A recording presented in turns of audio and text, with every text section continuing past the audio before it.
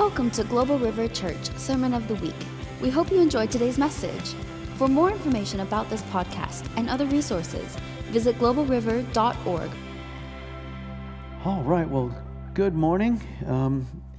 This morning I've titled the message, "To Live as Citizens of Heaven." Live as citizens of heaven. That scripture that's going to be out of Philippians, actually. In Philippians chapter 1, in verse 27, Paul writes to the church at Philippi. So if you've got your word, you want to open up to that. We're going to spend quite a bit of time in the book of Philippians. Let me just acknowledge that we'll continue live streaming. We've been doing Wednesday nights. The Breaking Free session will be on live stream as well. And so we'll be in week 4 for that Breaking Free. Those that are preparing for any mission trips or being part of a ministry team or just are interested in going deeper. We showed, I thought, an amazing testimony, actually, of John Ramirez, an ex-Satanist who gave testimony of what it was like to be on the dark side and then to be set free. And it was a great testimony. One of the things that really sticks out is he'd walked into a shop, I think it was in the Bronx, and it was one of those demonic shops and showed lots of stuff there. And the photographer who was with him was kind of nervous. And he said, "Oh, no, don't worry about it. If you're born again and the blood of Jesus covers us, they can't touch us."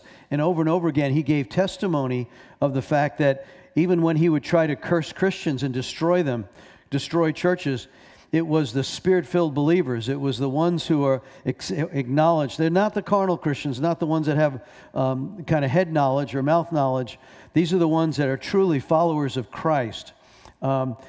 He said, look, we just couldn't touch him. One time he did all sorts of incantations and he did blood sacrifices to try to kill this particular Christian woman, and he was unable to do it. And he was so frustrated, he even had interaction with some of the principalities of darkness, and he said, we can't touch him. So that ought to give us great comfort in the times of this kind of trial and tribulation. So join us again, live stream this coming Wednesday night. We're going to go deeper into that and keep reading your ministry manual. All right, are you there? In Philippians chapter 1, in verse 27, I have a King James and both a New Living Translation. It's a parallel Bible. The King James Version is the word-for-word translation from the 1600s. The New Living Translation is a thought-for-thought translation, and I'm going to go between both. So let me ask that you would open that to, if you have a New Living Translation or you're on your phone, to Philippians 1 and verse 27. Above all, that's kind of big right there. Above all, like this is really important. Above all, you must, not when you feel like it, you must live as citizens of heaven, conducting yourselves in a manner worthy of the good news of Christ. Conducting yourselves in a manner worthy. That in itself, let me ask this question. When we think of citizenship, what is the definition of a citizen? Well, if you go online and you look it up, it's an inhabitant of a nation. If you're a citizen of the United States, some people have dual citizenship. You're a citizen of another nation. So you're an inhabitant of that nation, but you are legally recognized by both the state or the Commonwealth, by either being a native-born citizen or what they call a naturalized citizen. And we know from the kingdom of our God in 2 Corinthians 5:17 that when we come to Christ, we are new creatures in Christ, right? We're brand new. We become citizens of another world. He says you're foreigners, you're sojourners, you're citizens of a heavenly realm. And so there's nothing natural about that. That's supernatural. But in the nations of the earth, you can become either a naturalized citizen or a native born. Now, Jesus was obviously native of heaven. We've been naturalized. As we come to Christ, we have actually been supernaturally transformed as citizens of heaven. Well, let me ask you this question. Can you be a citizen of a nation and live contrary to the laws that are practiced in that nation? Think of it. I could be a citizen of the United States and I can not pay my taxes. I can violate the laws. In fact, the jails are probably filled with people that they're citizens, most of them, but they're not living to the laws that are expected or at least laid down as boundaries in that naturalized state. And so, if you don't follow the laws, you can tear down the nation. You can actually, worse, be treasonous or undermine the security in espionage of a nation. That's betrayal. So the point I'm trying to make is you can be a citizen, but you can also not be living worthy of that required citizenship. And so it is in the heaven. I think that's what Paul was getting at here. He says, above all things, live. You must live as citizens, conducting yourself in a manner worthy. So this speaks of the lifestyle or the examples of how you're living. I've been kind of meditating on this word all week. Let me be transparent for a minute. As yesterday I was heading up to my daughter and son-in-law's place to see the grandkids, and had a load of stuff on my truck, and I mean I was loaded up. I was heading up I-40, which is 70 mile an hour, but it was that place where it was still 55 miles an hour and was about ready to turn 70. Well, I was in the left lane, and I guess there was a guy behind me that wanted to go a little faster than I was going, even though I was doing the speed limit, and he came right up on my back of my bumper, and then I looked in my rearview mirror and said, well, as soon as I can, I'm going to get over. So I got over. Well, what did he do? He then came up, quickly got in front of me, really crossed in front of me at that speed, not safely. And then he slowed down, and he wanted to show me what it was like to be annoyed by someone who wasn't doing the traffic speed, even though I was doing the speed. And I found in me this, all of a sudden I started to get this angry, irritated sense. My spirit, man, I was listening to worship music on the way up, and all of a sudden I am not in that place. I'm in this angry state of, man, who is this guy? And what does he do? I was doing the speed limit, and why is he acting like this? And this is unsafe. He's probably only 10 or 15 feet off my bumper. And I'm like, man. And then the Holy Spirit just came on me. He goes, so how are you living right now, citizen of heaven? And I got this, it's that small voice of the Holy Spirit that says, the fruit of the Spirit is a gift. It's not the willpower of men. So love, joy, peace, and good, kind, gentleness, faithfulness, mercy, self-control, those things are fruits of the Spirit, right? It's a fruit. And so all of a sudden I checked myself, got back into worship, and I blessed him. And then he put on the speed, and he was gone. And so the message, this is where you get to live the message you're about to preach, right? And so my desire here is when we look at some of the scriptures that we are different. We're supposed to be different as citizens of heaven. That's why he says, you must above all things live worthy of this good news of the gospel of Christ. Here's a couple of scriptures that help in this thought. He's speaking to the Gentiles. Paul addresses the Ephesians church. This is in Ephesians 2 and verse 19. You are no longer strangers and aliens. Wow, that's interesting. No longer a stranger or an alien to the heavenly kingdom, right? He's speaking to Gentiles. You're now fellow citizens with the saints who are of the household of God. Wow, Paul was speaking about this one new man in Ephesians where both Jew and Gentile, those who've come to Christ, we all come into that place. And once we're in Christ, we are one. We're one big family. Maybe different parts, celebrate different things, and not all times the family gets all along that well. And we'll see that later in Philippians in chapter 4. So you're no longer a stranger and an alien. John 14:2, I love this one. Jesus said, in my Father's house are many dwelling places. I go to prepare a place for you. Personalize that. He's got a place for me. It's a mansion. He says many rooms. Some of the translations speak of, so he's preparing for us. 1 Peter 2:5, one of my favorite scriptures, you're a royal priesthood, living stones in the spiritual temple, a holy nation. Verse 9, 1 Peter 2:9, a royal priesthood, a holy nation. That's a nation set aside. Revelation 21:10 promises there's a holy city where Christ is coming down, descending from heaven. One day he's going to set up this whole kingdom here on earth. We know that from the scriptures. He's coming back. We know from Ephesians 2:6 that we're already seated in heavenly realms. Even though I'm physically here, spiritually I'm seated in that third heaven with Christ, who's seated at the right hand of the Father. One of my favorite warfare scriptures I use, and actually on mission times when I've come up against extreme darkness, those who have tried to want to curse me with witchcraft, I often speak of Luke 10, verse 17 through 20, where it says, no weapon formed, right? Well, you'll be able to crush evil. But it says, don't rejoice. This is in Luke 10, verse 17 through 20. Don't rejoice because evil spirits obey you. You remember that scripture, the 72 had gone out on a mission field, 2 by 2. They come back. The first thing they report in Luke 10 to Jesus is, did you know, Jesus? Like he didn't know. You know, Jesus, that when we use your name, even the evil spirits are subject to us? And they're like, Jesus says, I know. Yeah, I know.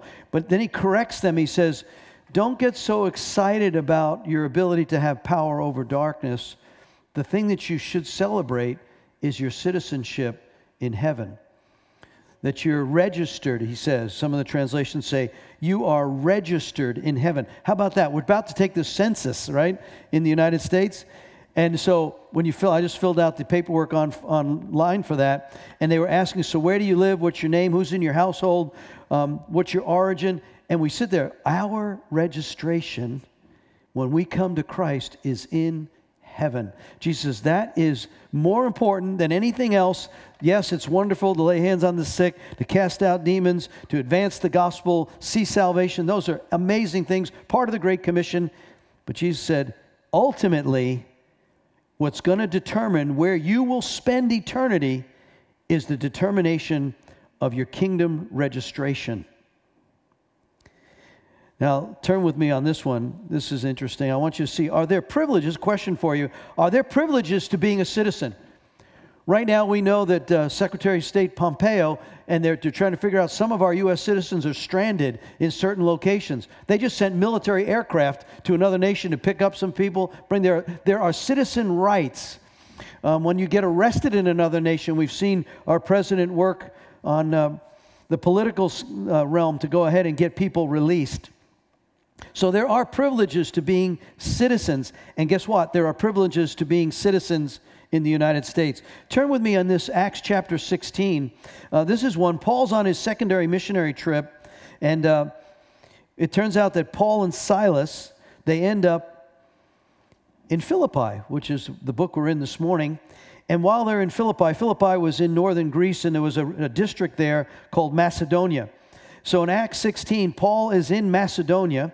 He'd actually been directed, if you read the rest of that chapter 16 of Acts, he was there directed by the Holy Spirit to go there, which is kind of interesting. When they get there, the first thing he does, he's doing the Great Commission. In verse 16, there was a demon-possessed slave girl, and for 3 days she's following around. She actually had a job as a fortune teller for some of her demonic leaders. And she would yell out, these men are servants of the Most High. This is in verse 17. And then one day Paul had just about had enough. It says he was exasperated, Acts 16:18. He was exasperated. He turns and he says to the demon within her, I command you in the name of Jesus Christ, come out of her. And instantly it left. Well, at that point, the owners of the slave girl, they realized now she's lost her power. They can't make money, so they string up a mob. They come after Paul and Silas. And it says in verse 22, it says they stripped them and beat them with wooden rods. They were severely beaten, and they were thrown into prison. The jailer was ordered to make sure they didn't escape, so the jailer put them in the inner dungeon, clamped their feet in stocks.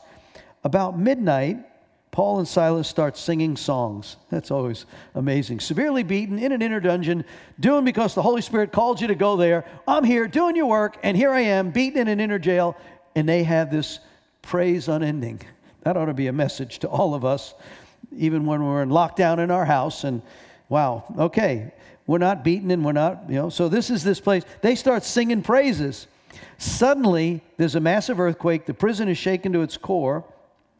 The doors are opened, and the jailer is about ready to kill himself because he realizes, even though he had no control over the earthquake, the jail's wrecked. And Paul and Silas are there, and immediately he gets saved, gets baptized. But here's the point. Look at verse 37. They come the next morning, the city officials, verse 35. The next morning, the city officials are sent the police to the jailer and said, let those men go. So the jailer told Paul, the city officials said that you're free to go. Listen to Paul's response, verse 37. They have publicly beaten us without a trial, and we're in prison, and we're Roman citizens.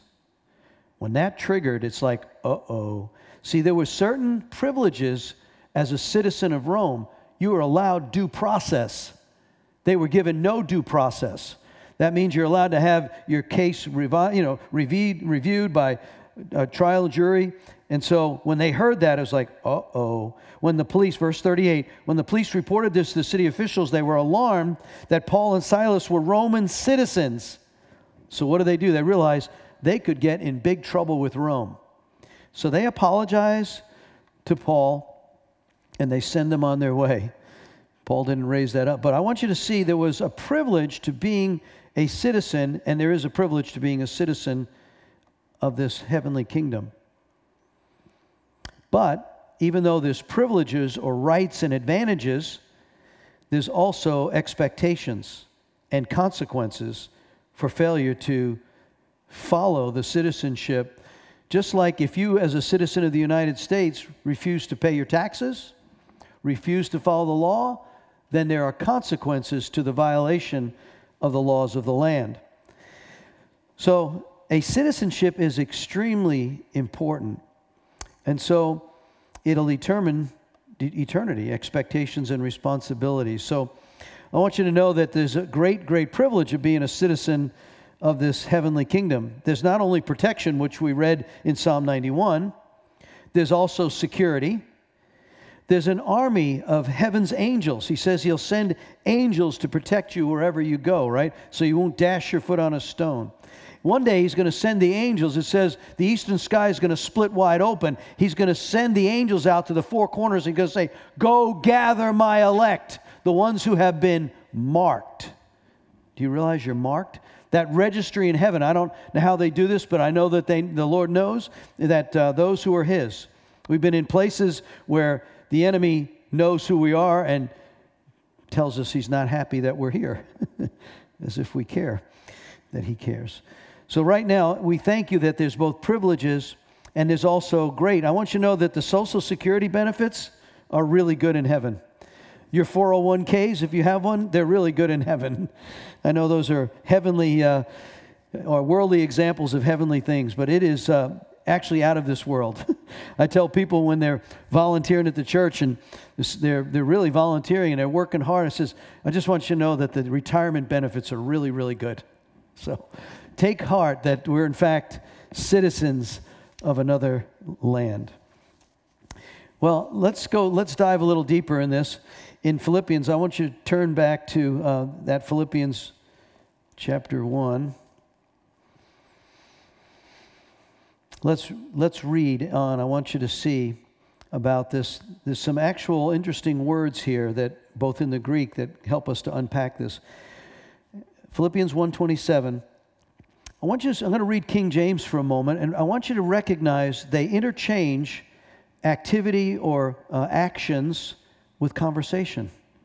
It's interesting when you study this. It says, verse 27, King James says, only let your conversation be as becometh the gospel of Christ. The New Living says, above all, you must live as citizens. I want you to see that, at least scripturally, there seems to be a correlation between what you're conversing or what you're saying. There's life and death in your tongue. You'll have what you say. You can bless or you can curse. We're warned in Scripture, be careful. But that is not separable from the activities. In fact, they're so knitted together. And so, Paul writes here, above all, let you become as citizens of heaven. You must live this way. Conduct yourself in a manner worthy of the good news. That word worthy is interesting. It's the Greek word axios, means valued and worth. Also means walking. So, in a manner worthy, how you walk this thing out. It's one thing to have your mouth running and not to have the walk. Remember? So he puts the two together and says, let your conversation and your walk. There's another Greek word in there, polemeliai, if I'm saying that right. That's a Greek word. It talks about conduct, conducting yourself. So we know from Ephesians that we're seated in the heavenly realms. In Ephesians 2:6, seated in heavenly realms. I want us all to pick up, let me read on a little further in Philippians. Let me pick up in verse 28. Don't be intimidated in any way by your enemies.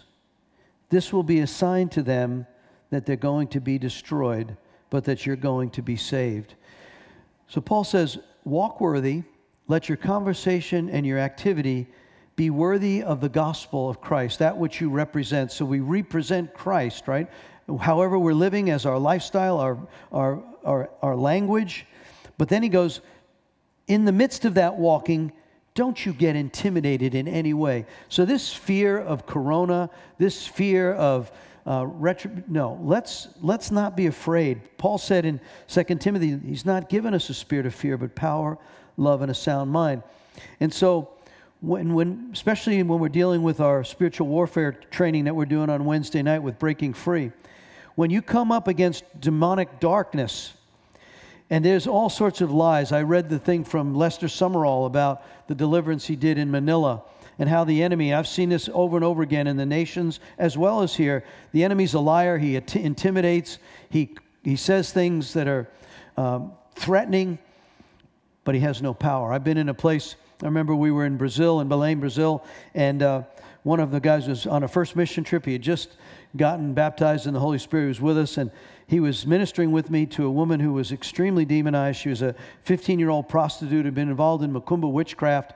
And she, as soon as we started praying for her, she went into a catatonic state. She was absolutely rigid as a board. And we were praying, asking the Lord what to do. Actually started just speaking in tongues. And all of a sudden the dark spirit in the woman who spoke only Portuguese, turns her head, looks at my friend who's there supporting her head, and speaks in perfect English and says, when I come out, I'm going to kill you and I'm going to kill her. And then went back into the state. And my friend was really frightened by that. I said, well, his name was Mark. I said, Mark, they lie all the time. Don't worry. Mark is still alive, by the way. That's years ago now. So the intimidation, what he's saying is, do not be intimidated by what you're facing. Greater is he that's in you than he that is in this world. We know that I love this scripture. In Romans 8:11, one of my papas, Jack Taylor, often speaks of this. He says, in Romans 8:11, it says, the same Spirit that raised Christ from the dead lives in you and quickens your mortal body. Boy, if we ever get a hold of how big God is in us, right, and how we represent Him in the earth, why would you be intimidated? In fact, the devil is so intimidated, we know that from our teachings on Wednesday night, what John Ramirez said there is that they're intimidated by you. They can't touch you. There's a bloodline. Revelation 12 says, we've overcome by the blood of the Lamb and the word of our testimony. So don't be intimidated. In fact, it will show them. This is what he goes on. He says, it will validate to the enemy that you're going to be saved by God Himself and they're going to be destroyed. So, wow. But here's another privilege, which we don't often see as a privilege. Verse 29, for you've been not only given the privilege in trusting in Christ, but also the privilege of suffering for Him. The privilege of suffering for Christ. Woo-hoo. Glory to God. I wonder how, in God's economy, how that works.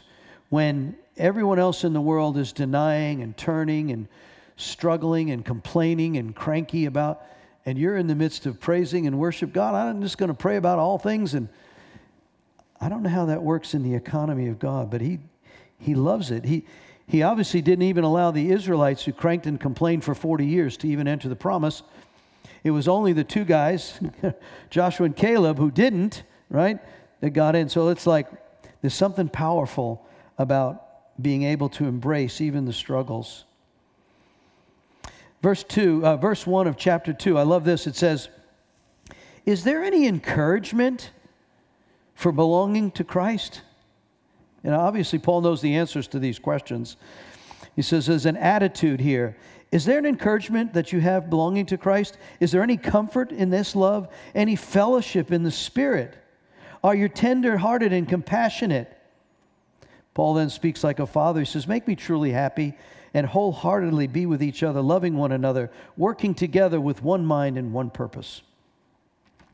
So I want us to see, as we live as citizens, conducting ourselves in a manner worthy, with our conversation, recognizing we're seated in the heavenly realm, setting our sights on the affections.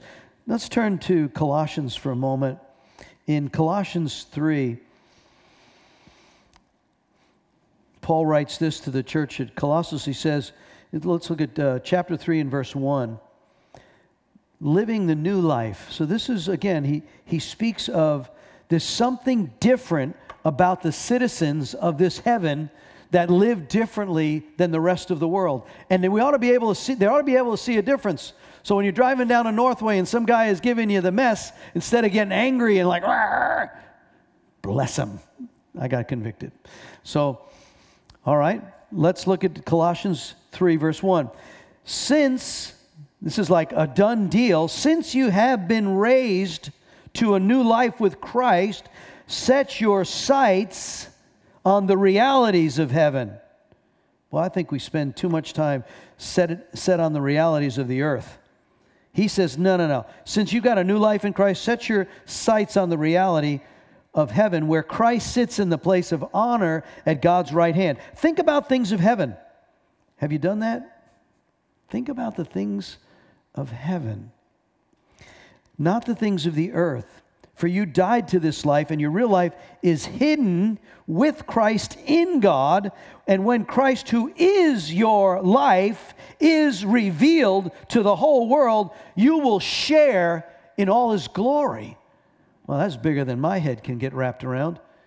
But there's something about the people who understand this principle, and it is a discipline. It's those who soak before the Lord. It's those who they set time aside. They intentionally focus on the reality of the one who's seated at the right hand.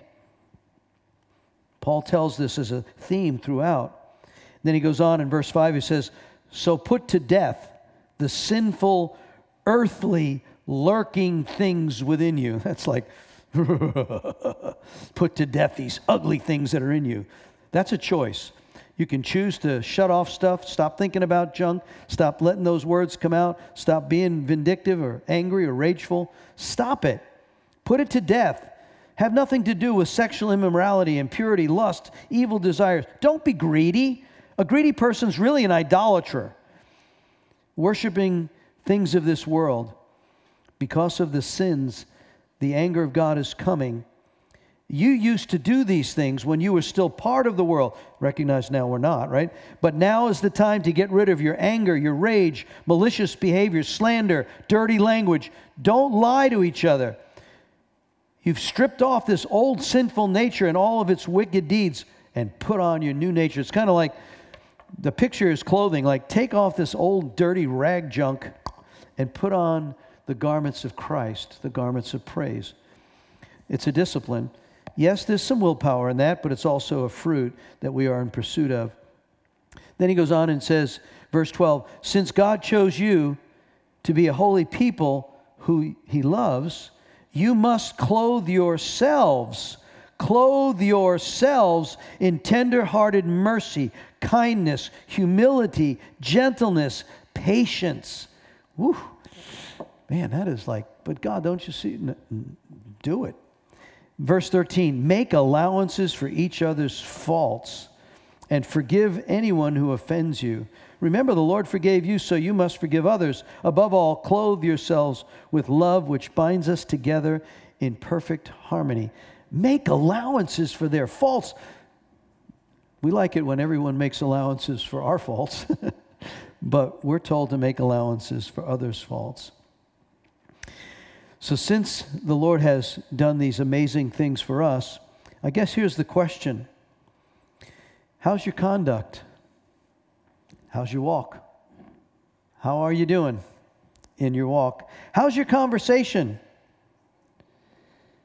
What are you focused on? Since there are benefits, we read in Philippians 2, of comfort and tender-hearted compassion and being in fellowship with Christ. Well, let me give you this. Would you love to learn how to be content? Would you like to learn how to be content? Well, Paul tells us. Turn with me to Philippians 4. Let me, before I read it, let me tell you what I believe I took out of these scripture verses here. In Philippians 4, there's 17 verses, but if you boil them down, Paul says, I've learned to be content, whether I've got a lot or I've got a little, right? He says that. And so in Philippians 4:12, let's see here. He says,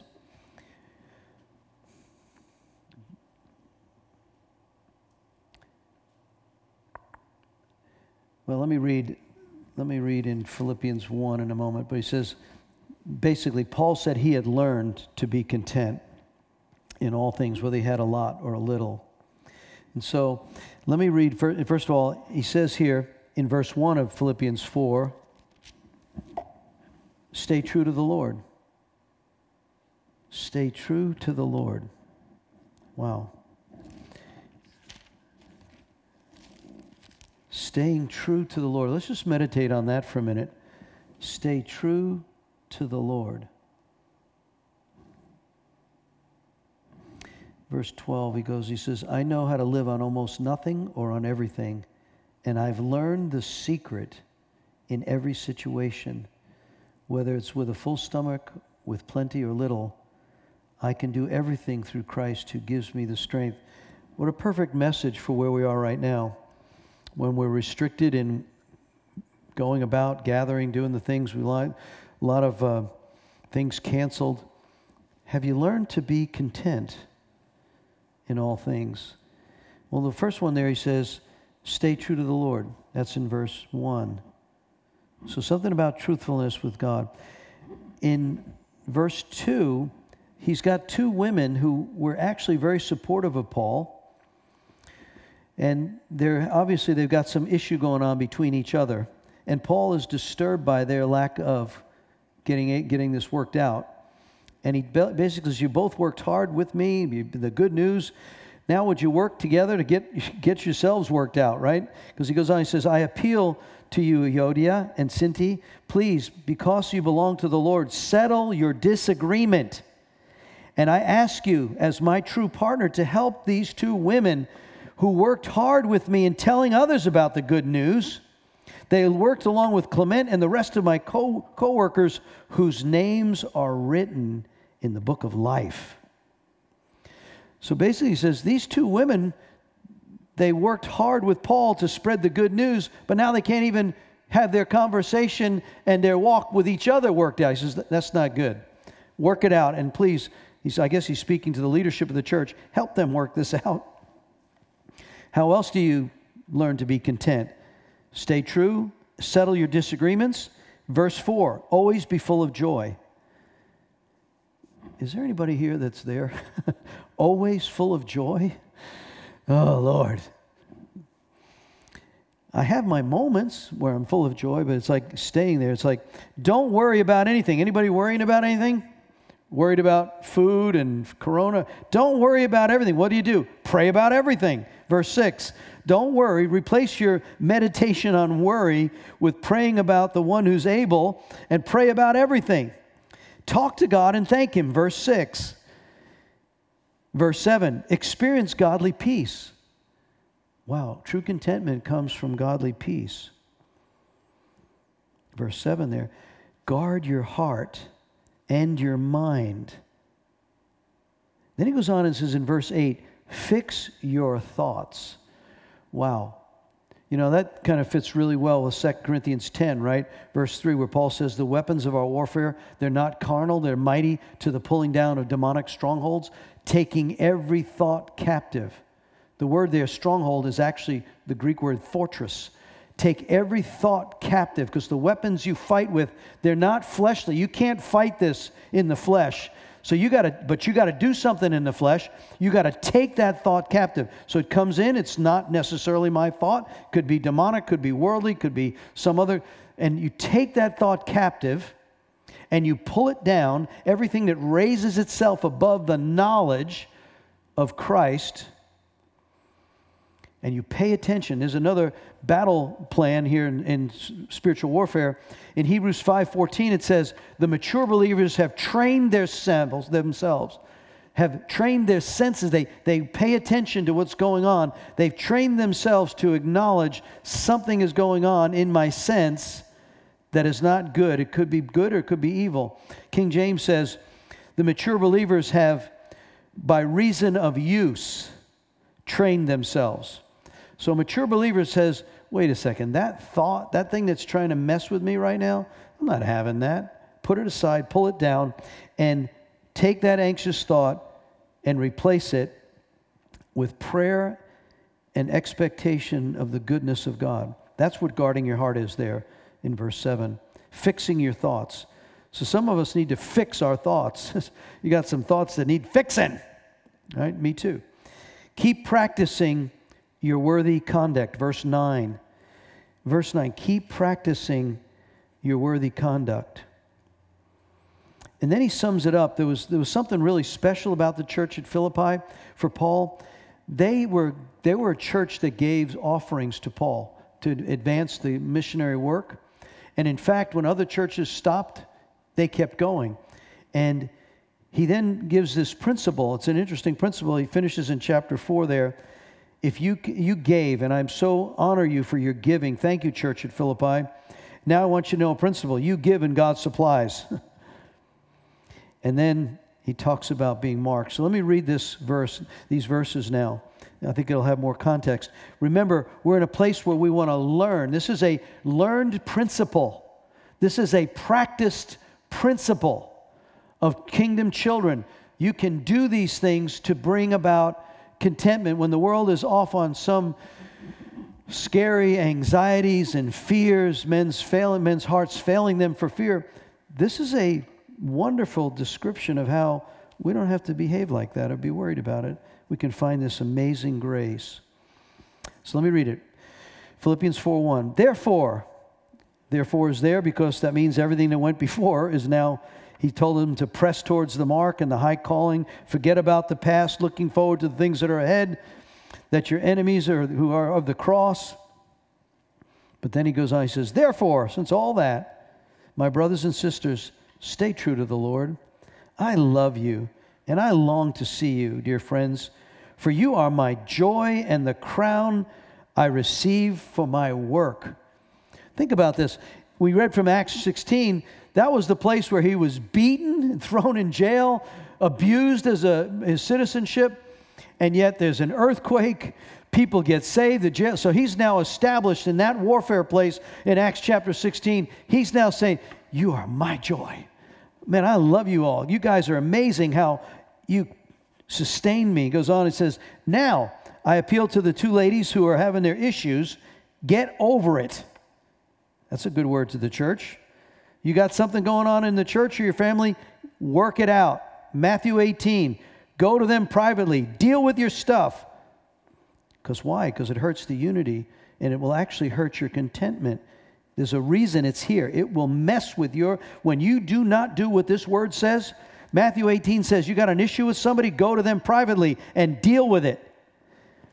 In Matthew 5, it says, if you think somebody's got an issue with you, leave your altar gift there, go and be reconciled. Why? Because if you have that lack of forgiveness, that's why he told us in Ephesians, don't let the sun go down on your offense, because it gives a stronghold to the devil. If you camp around offense, I got issues with somebody at work, I got issues with this, I got anger at the government. Stop it. It doesn't mean you have to have dinner with everybody, you have to accept everything. There are boundaries you put up, but deal with your stuff or it's going to mess with your contentment. There's a spirit there. If you sow revenge and bitterness and anger and resentment, it will land on you. Galatians 6, God will not be mocked. What is sown will also be reaped. So if you do your best to work this out and it's not received, then you're free. All right, let me move on. Verse 4, Philippians 4:4, always be full of joy.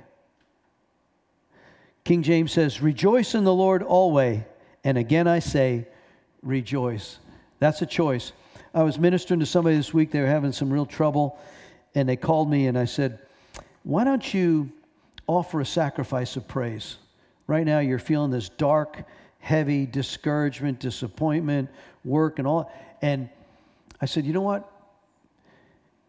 Offer a sacrifice of praise. Turn on the worship music. And even though your soul is like down in the dumps and you're feeling, put your spirit man in charge right now and just worship him. And see if your spirit won't lead the way for your soul and your body to come into alignment. Paul said he encouraged himself in the Lord and he commanded his soul. He said, listen up, soul, right? So this is that place where always be full of joy. And again, I say, rejoice. Let everyone see that you are considerate in all that you do. Hello? Considerate in all that you do. Somebody cuts ahead of you on the line. This craziness that's going on in some of the stores, right? Fighting over toilet paper. Why don't we be considerate in all we do? You want to go first? Go ahead. Go ahead. It's all right. Be considerate in all you do. Let everyone see that, and don't worry about anything. Instead, pray about everything. Tell God what you need and thank Him for all that He has done.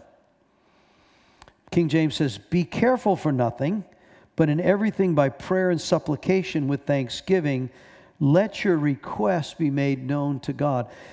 David did this. This is that encourage yourself in the Lord. It's so easy when maybe right now you don't know how you're going to pay the bills. You don't know how this is going to come about. How the kids are home from school. What about their learn? It's like we're in a different realm right now, right? Why don't we thank God for what we got? If you've got a place to live, you got food in the refrigerator for the next few days, the lights are still on. Lord, we thank you in Jesus' name for what you've already done, what you are doing. Not thinking about what I don't have. It's a difference between focusing on what is lacking versus what is. That is a spiritual principle on contentment. And then thank God. There's something about thankfulness that just drives the enemy crazy. Thank Him for all that He's done. If you do what I just said, verse 7 says this, if you do this, then you will experience God's peace, which exceeds anything that we can understand. If you will do those things I just listed, stay true, settle your disagreements, be full of joy, don't worry about anything, pray about everything, talk to God, thank Him. Here's the outcome or the experiential result. You're going to find peace in God that will exceed anything that we understand. It says it passes understanding. In other words, your brain can't understand, why the heck am I peaceful right now? Right? And people will come and say, why are you so full of peace? It's just God. He's just taking care of everything. You know, and I don't know, you probably heard the statistic that over 90% of the stuff we worry about never happens. And stuff does happen that we never even thought about. So you'll experience this peace that we can't understand. And then something happens as a result of this. There's a guard that peace will guard your heart and your mind. That supernatural God peace does something here that is physically, does something to both blood pressure, to longevity. There's a reason that they say Christians live longer. Hello, we have a hope that is not natural, it's supernatural. And now, dear brothers and sisters, one final thought. If that wasn't enough, Paul, he says, fix your thoughts on what is true and honorable and right and pure and lovely and admirable. King James says it this way, finally, brothers, whatsoever things are true, whatever things are honest, whatever things are just, whatever things are pure, whatever things are lovely, whatever things are of a good report, if there be any virtue and if there be any praise, think on these things. See the discipline of the mind?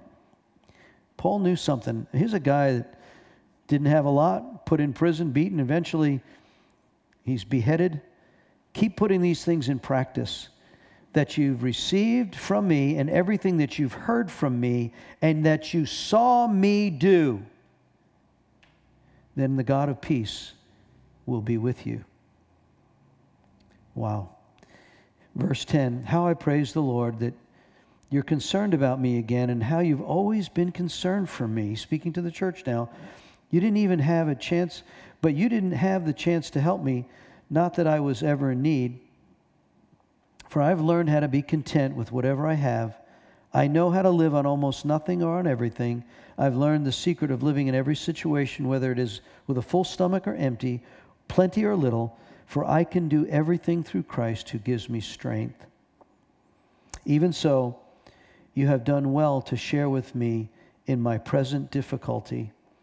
As you know, you Philippians were the only ones who gave me financial help when I was brought the good news and then traveled to Macedonia. No other church did this. Even when I was in Thessalonica, you sent me even help more, once more.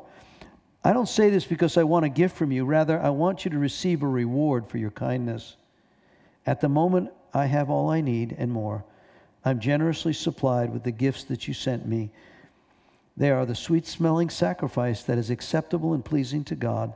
And this same God who takes care of me will supply your needs from the glorious riches which have been given to us in Christ.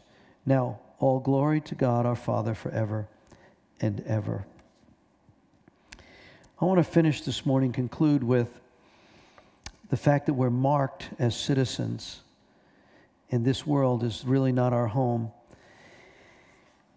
Let's turn to Hebrews 11 for a moment and look at what the writer of Hebrews talks about, this heavenly home, this world that is not our permanent home. Let's look at Hebrews 13. Let's look at verse 14.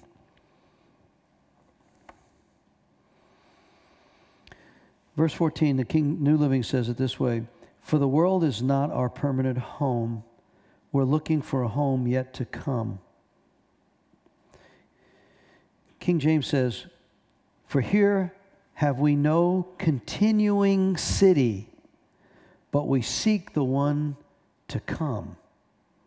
See, he's connected with the kingdom city that's spoken of in the book of Revelation.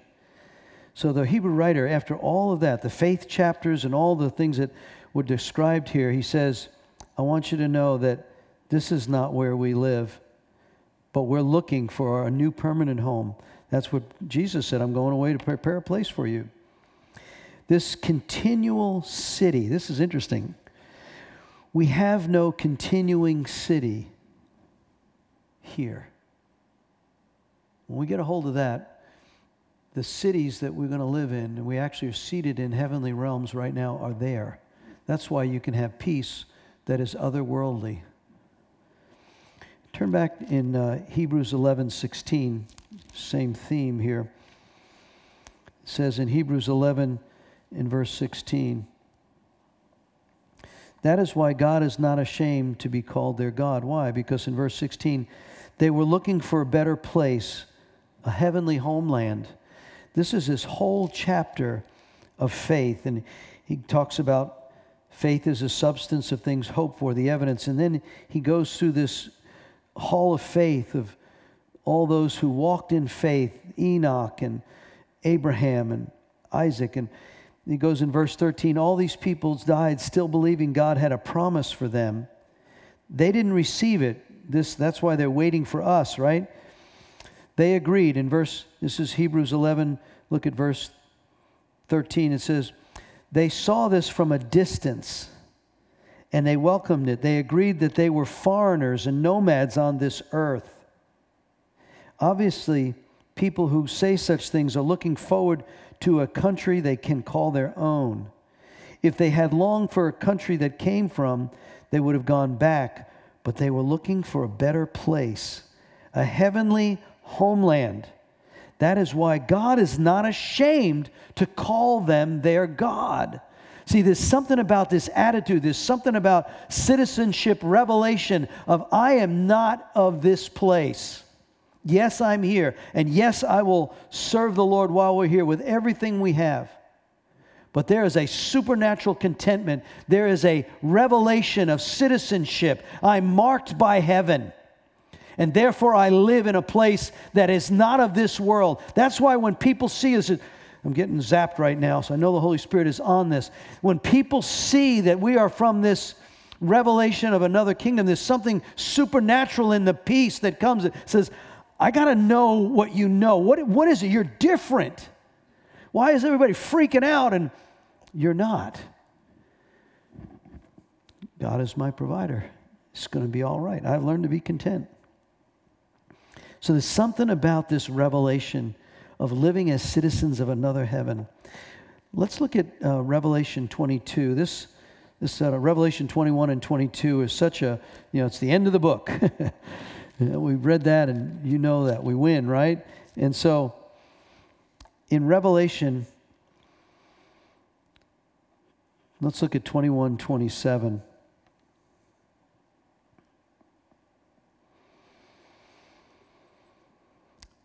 Nothing evil will be allowed. This is verse 27, Revelation 21:20. Nothing evil will be allowed to enter, nor anyone who practices shameful idolatry and dishonesty, but only those whose names are written in the Lamb's book of life. There's the citizenship registry. It's the Lamb's book. If you're not saved this morning, please, if you don't know who Christ is, if you were to die right now and you don't know where you're going, what an opportunity to just get on your knees, pull over if you're driving, set some time aside, go shut yourself in a place of quietness, get before God. Say, Lord, I want to be one of those things Pastor Tom's taught. I want to be a citizen of this realm. I want my name written in that book. I want to know that I know. We know, it says the Holy Spirit makes witness that we know that we know. I know I belong to Him. If you don't know, then you need that revelation. It starts with confessing the Lord Jesus Christ, believing in your heart that God raised Him from the dead, and you will be saved. Just get quiet and surrender. God, I ask for forgiveness for all of my past, the things I've done. But Pastor, you don't know what I've done. The Lord knows what you've done, and yet the blood of Jesus, that royal blood, paid for the sins as far as the east is from the west. Get quiet and know. Get your name written in the Lamb's book. It's only by Him He came to die. We've all sinned. We all fall short of the glory. He's not looking for perfection. He's looking for those who call themselves the ones who belong to Him, sons and daughters. He becomes the Lord of the life of those. That citizenship gives us this guarantee, because you're not going to be allowed in that heavenly realm unless your name is written in the book. But then here's this promise. Look at chapter 22 and verse 4. They will see Him face to face, and His name will be written on their foreheads. Wow. It says in verse 1 that the angel showed a river. This is the river of water of life. This is what we believe in Global River as part of our statement of faith here. And we want to be a global river that goes. In Ezekiel 47, it says it goes, and we keep going deeper and deeper in the Lord.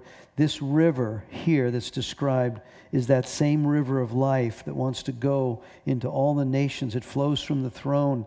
It says it comes from the throne room of God. It flows down the main street.